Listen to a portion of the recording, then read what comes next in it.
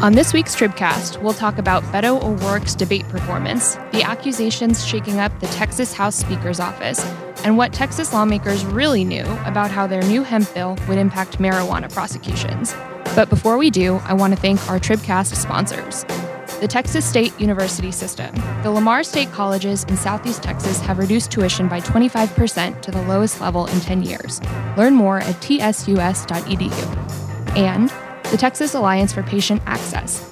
Medical liability reform delivering results for Texas patients. More at tapa.info. Do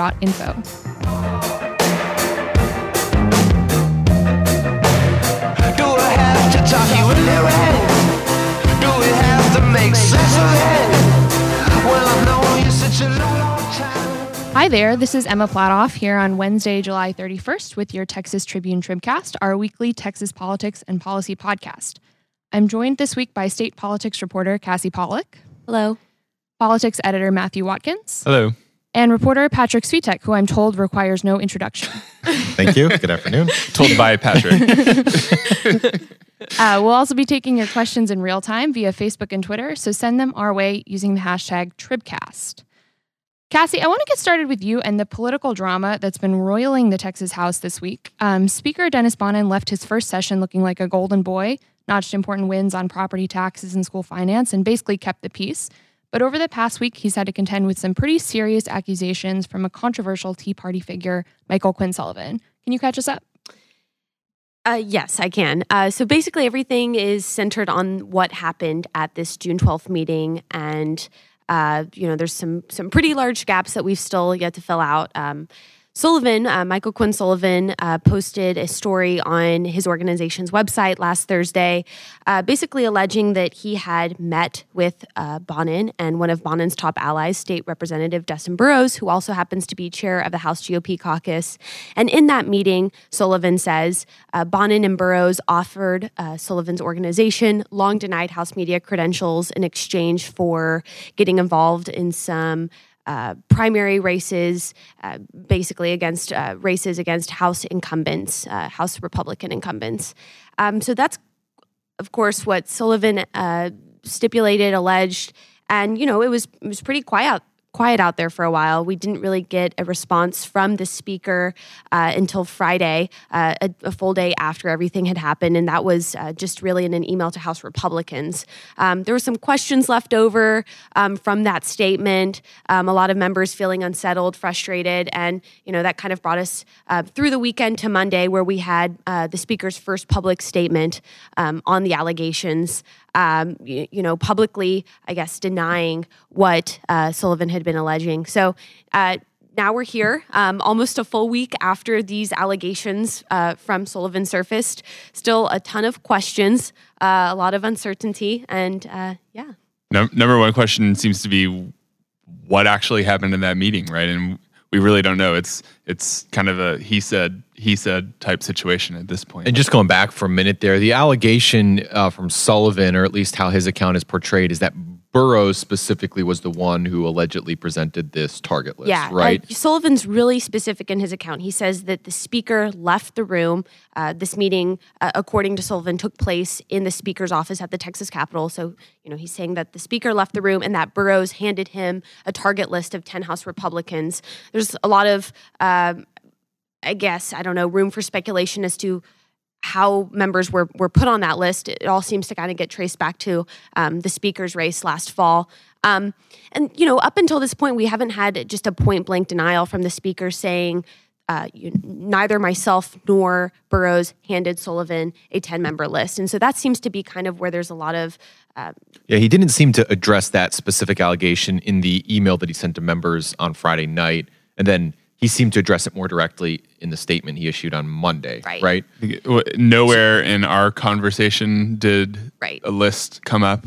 The super skeptic could say, well, Sullivan said that you left the room, so what happened with Burrows, which we haven't heard. Yeah. It's, you could also argue that's really kind of nitpicking, but when the speaker is not really coming out and answering any questions about this, those are kind of the questions that arise. In the speaker's public statement on Monday, he chalked up basically the reason why he had to put out something to the public or to the media was just because his original rebuttal, I guess, or pushing back of Sullivan's account was due to, like us in the media kind of misconstruing or maybe even missing the larger point that he was trying to make, which I don't think sat over just generally too well with a lot of members and obviously people who have been trying to follow this story. Well, can you kind of sum up what the reaction among members has been since Thursday when this came out? Yeah, I think a lot of members were curious why they couldn't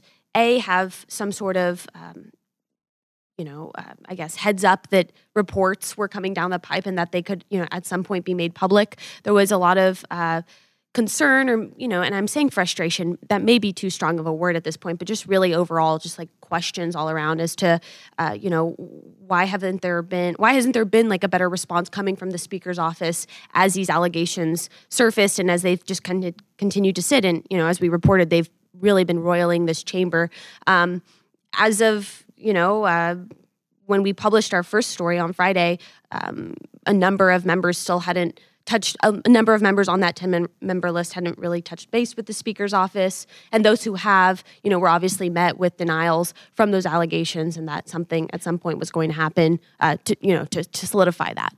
Just to back us up a bit, I think some folks in the House were particularly surprised at these allegations, given kind of what we've heard from Bonnen in the past, both on his plans for the 2020 elections and his pledge to protect all House incumbents, and also his comments on Michael Quinn Sullivan's sort of powerful political group, Empower Texans. Can you set that context a little bit? Yeah, on the last day of session, Speaker sits down with a number of reporters to kind of sum up what really was billed as a successful session, especially for a first-term speaker by all accounts. And, he asked a couple questions about the 2020 elections, and he just made very clear on the record that if incumbents were caught campaigning openly against other incumbents, that there would be consequences come 2021 when the legislature reconvenes. And I think one question that's kind of emerged as everything's continued to play out these past few days is, was Bonnen just more or less saying that to kind of take a public stance on it? And, there were never really any specific, I guess, he didn't specifically outline what campaigning looked like or what the definition, I guess what he was chalking up to the definition of campaigning. Could I, a sitting House member, donate to a certain group that then goes and gets involved in a primary race? Like, was that campaigning? And so there's just a lot of questions.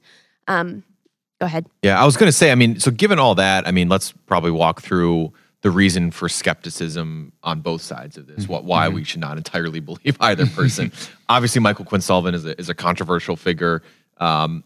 His organization, Empower Texans, and I'm sure he would disagree with this characterization, but I think it's safe to say that the lifeblood of the organization is trying to push the Republican Party of Texas in their ideological direction. You could argue about which direction that is or which ideology that is, but they are definitely a group that is based on pushing the Republican caucus in a certain direction. And so they thrive on this kind of intra-party disagreement and conflict. And so clearly, that gives you some pause. Bonnen has criticized him pretty vocally. And then on Bonnen's end, the reason for skepticism is this, as you just pointed out, this would unravel basically everything that he's pledged up until this point in terms of keeping the peace within the House Republican caucus and the House more broadly. And so you just have reason not to entirely believe both sides on this. Yeah. Go ahead. I think, there are a lot of people who've been on the other side of fights with Empower Texans who would argue that they, have sometimes played fast and loose with the facts. Sure. I remember Charlie Guerin telling me one time, that there's something along the lines of like, there's not a lie that Michael Quinn Sullivan won't tell. And so, I think there's at least a faction of the House that is extremely skeptical of something that he would come out and say along these lines. But on the other hand, I think there's legitimate questions to ask Bonnen about this. The number one that I would have on my list is, you mentioned that you had Representative Burrows in the meeting to serve as kind of a witness for you due to the purported untrustworthiness of Michael Quinn Sullivan. And now that Michael Quinn Sullivan has come out and given his side of the story, why are you asking your witness, the person who is in the room, to be kind of able to protect you against these kinds of things? Why are you asking him to be silent? Yeah. and there's a number of, that's obviously one huge question. Another big question that everybody seems to be asking is, in Sullivan's initial account of how everything kind of played out, he mentioned that he had sent Bonin and Burrows a letter after this June 12th meeting, more or less just rejecting their offer.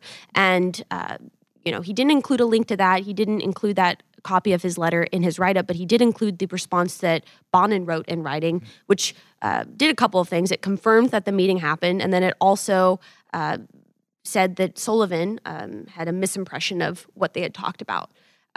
Sullivan has been asked, obviously, by us and I think many others, why won't you just release your copy of the letter? And, he said that he doesn't have any plans to, and to take it up with either the Speaker's office or Burrows' office, both, who he says have copies of it. And his reason was a head scratcher. The idea that it was a draft and that only Bonin has the final copy, which, on parchment. Yeah.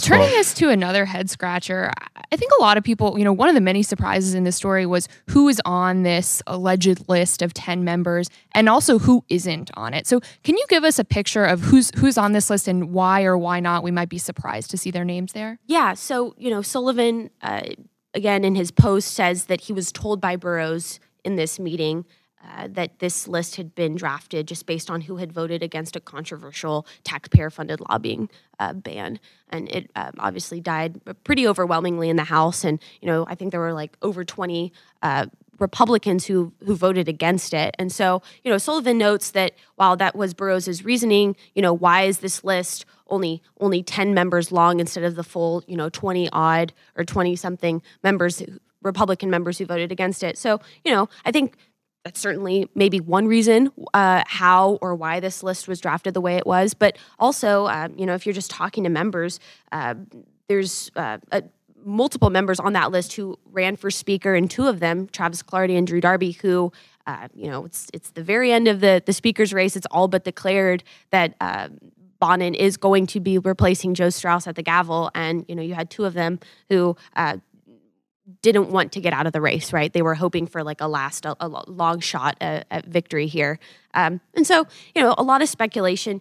Bonin, I think, just being a longtime fixture of the House and being maybe more quick-tempered than some of his colleagues, it's been suggested that maybe, there's members on that list who, he just had past run-ins with, past grudges, and that's maybe the root of how or why this alleged list was created.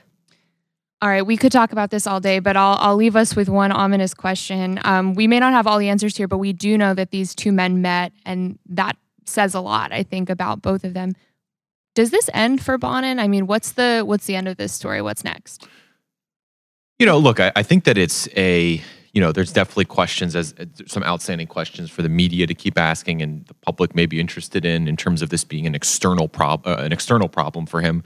But I think in terms of the longevity of it, that's more about what the internal politics of this are. I think, you saw one member come out on Monday who was allegedly on that list, Ernest Bales, and pressed for more answers. I don't know if he did it privately or leaked or whatever, but I think that this is more right now, more of an internal than an external problem for Bonin. I mean, certainly there's some headaches in terms of how do you, how do you engage with the media on this? How do you talk about this publicly? But I think for some of those 10 members that were allegedly on that list, there's always going to be some doubt in the back of their mind, no matter what Bonin says or no matter how strongly he says it. And so I think for him, to the extent it's going to be a persistent issue for him going forward, it could manifest itself internally versus externally. Yeah.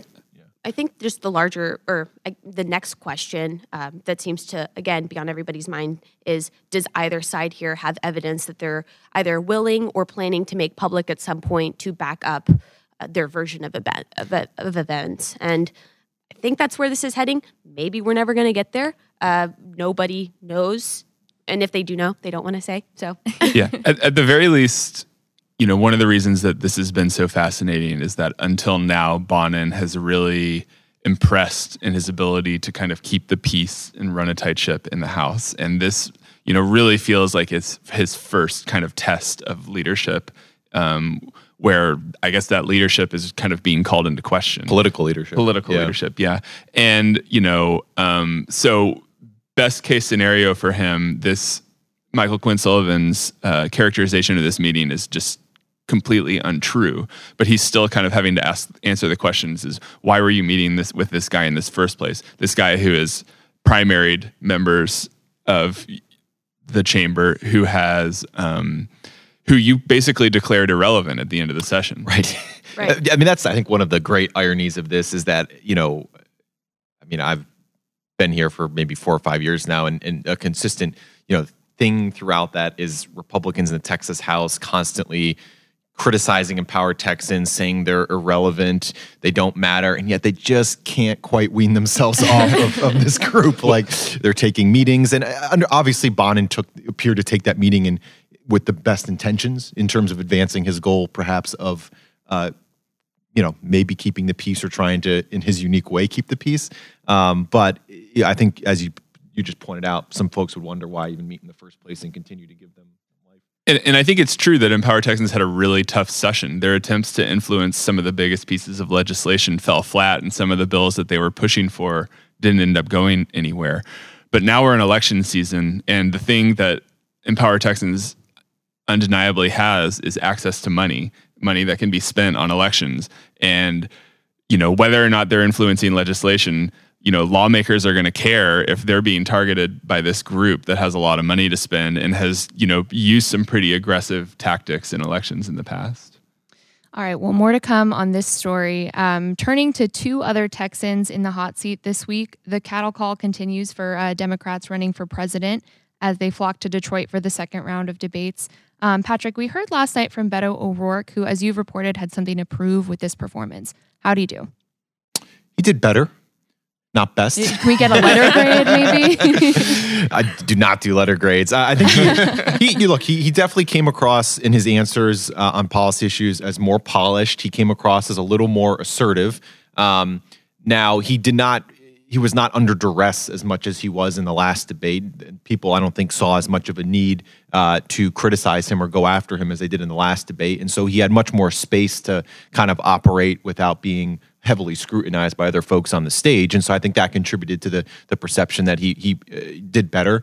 At the same time, though, it wasn't a breakout debate for him. I wouldn't say it was a overly strong performance or anything. I think that one of the big themes last night was this battle, very vocal battle you saw between the kind of progressive candidates on the stage and Elizabeth Warren and Bernie Sanders, and then some of these more moderate long shot candidates like John Delaney and John Hickenlooper and Tim Ryan. And I think O'Rourke and some other candidates who did not fit into the dynamic of that exact debate got a little bit lost and drowned out with their message. O'Rourke did try to get in on that debate when it came to healthcare. I mean, he's very confident that this plan he's supporting represents kind of the sweet spot between Medicare for all and improving Obamacare. And I think it was important for him to get that message across. But again, it definitely wasn't, in my estimation, a memorable moment. And I think it may have gotten drowned out a little bit between the vocal back and forth between the two ends of the ideological spectrum. We also heard him talk a lot about Texas and her 38 electoral votes. Does that seem to be part of a strategy here?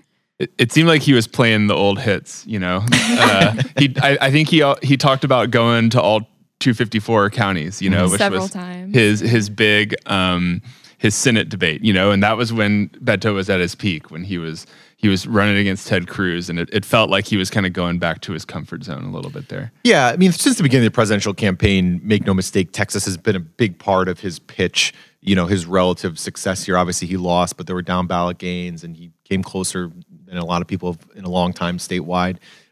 Texas has always been a big part of his campaign, but it definitely seems like recently he's been much more emphatic on that kind of part of his campaign message and talking a lot about his potential to carry the state in the general election if he's nominated. I was going to say, I think you could make the argument that he's polling in the low single digits, and someone polling in the low single digits needs to have a breakout moment. That kind of treading water isn't going to suffice in this situation. And he was, for the most part, he was quiet. He was not, I don't think he got near the kind of top echelon of airtime among the candidates. The counter to that, I guess, is that, the Delaney's, the Hickenloopers and stuff, the people like that who are in even more of a precarious position than Beto, right? And Beto has already qualified for the next debate.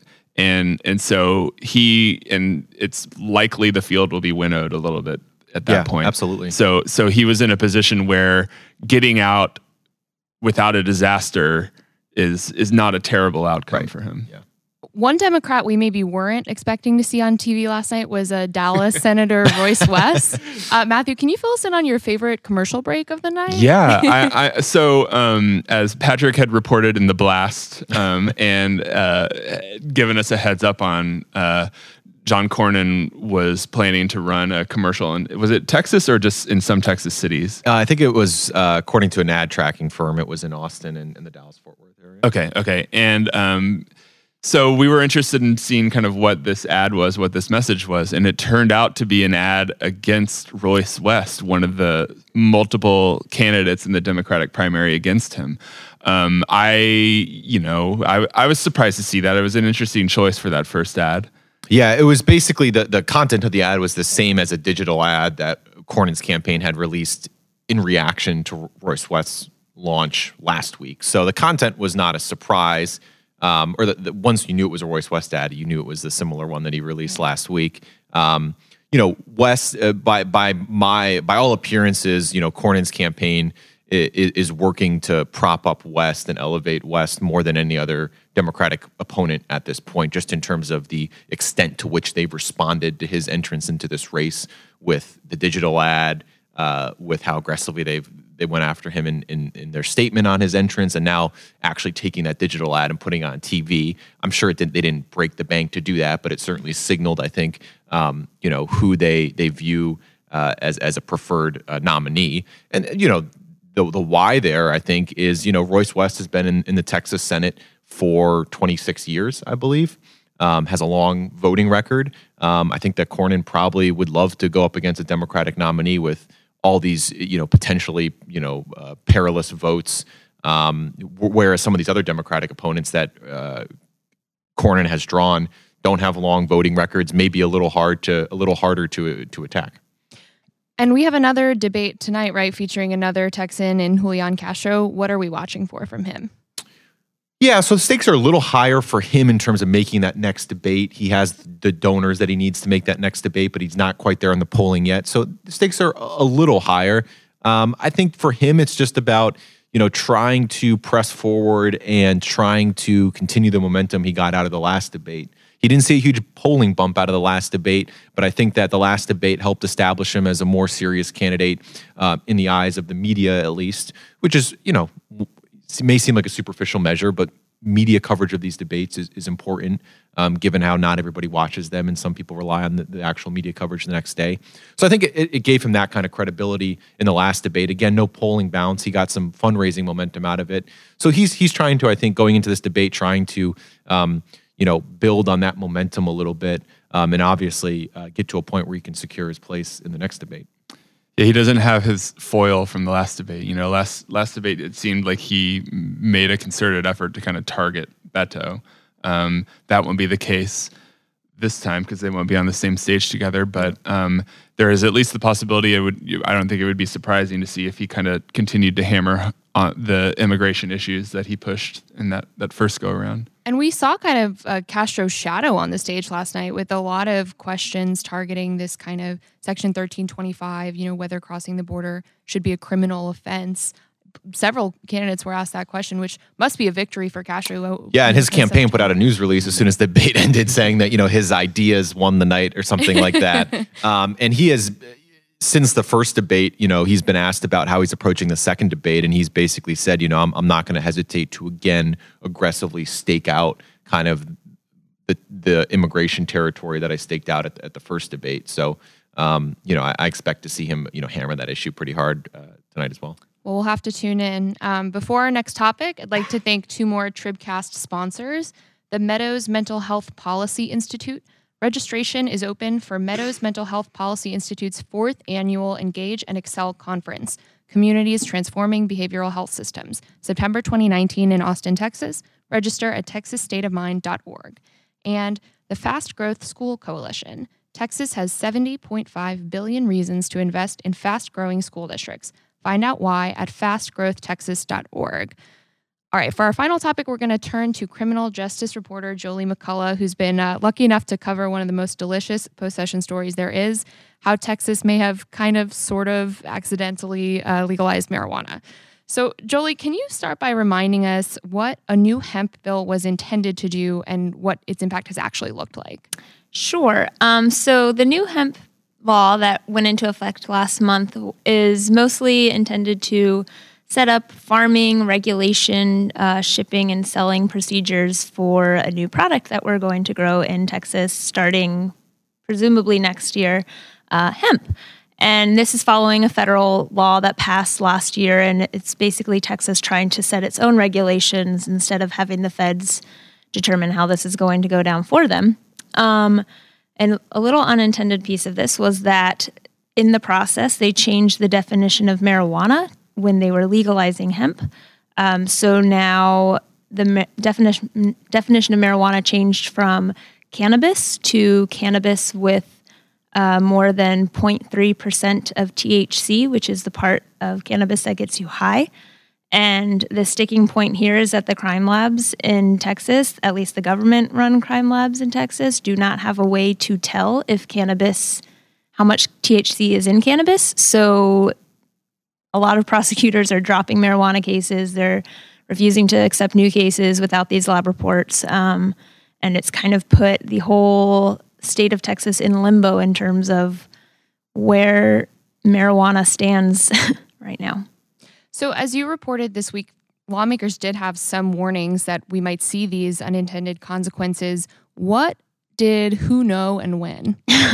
Yeah, so that's the interesting thing that's happened out of this is, DA started dropping cases and immediately, well, not immediately, but afterward, state leaders, Republican leaders, lawmakers kind of started pointing fingers, chastising the prosecutors for dropping these cases, for stopping prosecution, saying it in no way decriminalized marijuana. And the senator who pushed this through, Charles Perry, said that they're using this for political reasons. These are prosecutors who are trying to get marijuana off their dockets already, and this is a convenient loophole for them to go about other business. But they were told that this was going to happen multiple times throughout the legislative session. A DPS crime lab director showed up at the House committee hearing, and when asked if there was anything they were overlooking, if there should be any concerns as far as law enforcement, he told them that they had no way to test for this difference between what would be legal hemp and marijuana, and that they would need new equipment, they would need new time to implement this equipment, and his comments were met with very, still faces and silence. Your description of that, I think we've all been in those committee hearings where, maybe it's been a long day, maybe someone's phone is on the dais, Phones are definitely on the dais. Maybe you didn't actually hear everything that was said there. And it definitely made me chuckle to kind of see that described as, oh yeah, I've been in that situation. Yeah, before. I know it happens, right? Like they had sat through 2 hours of testimony on hemp, mostly on like farming and regulation. And, they bring up the resource witness, who's the DPS guy, to talk at the, what else are we missing? And people are kind of checked out sometimes at that point. Yeah. So what happens next here? You talked about kind of the expense that can be involved, the crime labs for kind of testing. What are local prosecutors doing? Are they expecting to get kind of the money they might need to still prosecute these cases? Well, so that's the other thing that came up during the legislative session. DPS did say in their fiscal note in their fiscal note estimates that they sent to the legislative budget board that they were going to need millions of dollars because assuming there were going to be a lot more marijuana cases that they had to test, they needed this new equipment to test them. Those were dismissed, so that wasn't actually brought to lawmakers because the budget officials dismissed it. And then a state crime lab, the one that runs for Houston, that Houston police use, told the lawmakers directly, like, hey, this is going to essentially legalize marijuana. We do not have the funds to do this. DPS does not have the funds to do this. It's already incredibly backlogged. And that was also pushed aside. So DPS did get about $50 million more into their crime labs this budget, but it wasn't specified how that is to be used. And people have been stating that it's to be used for the backlogged rape kits, which it was said to be prioritized for the backlogged rape kits. So nothing was specifically earmarked for this, for an increase in marijuana testing. And so that was a question, right? Like, how are we going to pay for this? Local crime labs still are they're trying to come up with a way to do this, but it's still going to cost them money, more resources, more staffing. And DPS has said that they're going to use existing resources. So what that comes out of, like what pocket of money that comes out of, is unknown. All right, well, follow Jolie for answers to all those questions. That's all the time we have. Thanks to Spoon for our theme music and to our sponsors this week, the Texas State University System, the Texas Alliance for Patient Access, the Meadows Mental Health Policy Institute, and the Fast Growth School Coalition. On behalf of Cassie, Matthew, Patrick, Jolie, and our producers, Michael, Ray, and Bobby, this is Emma. Thanks for listening.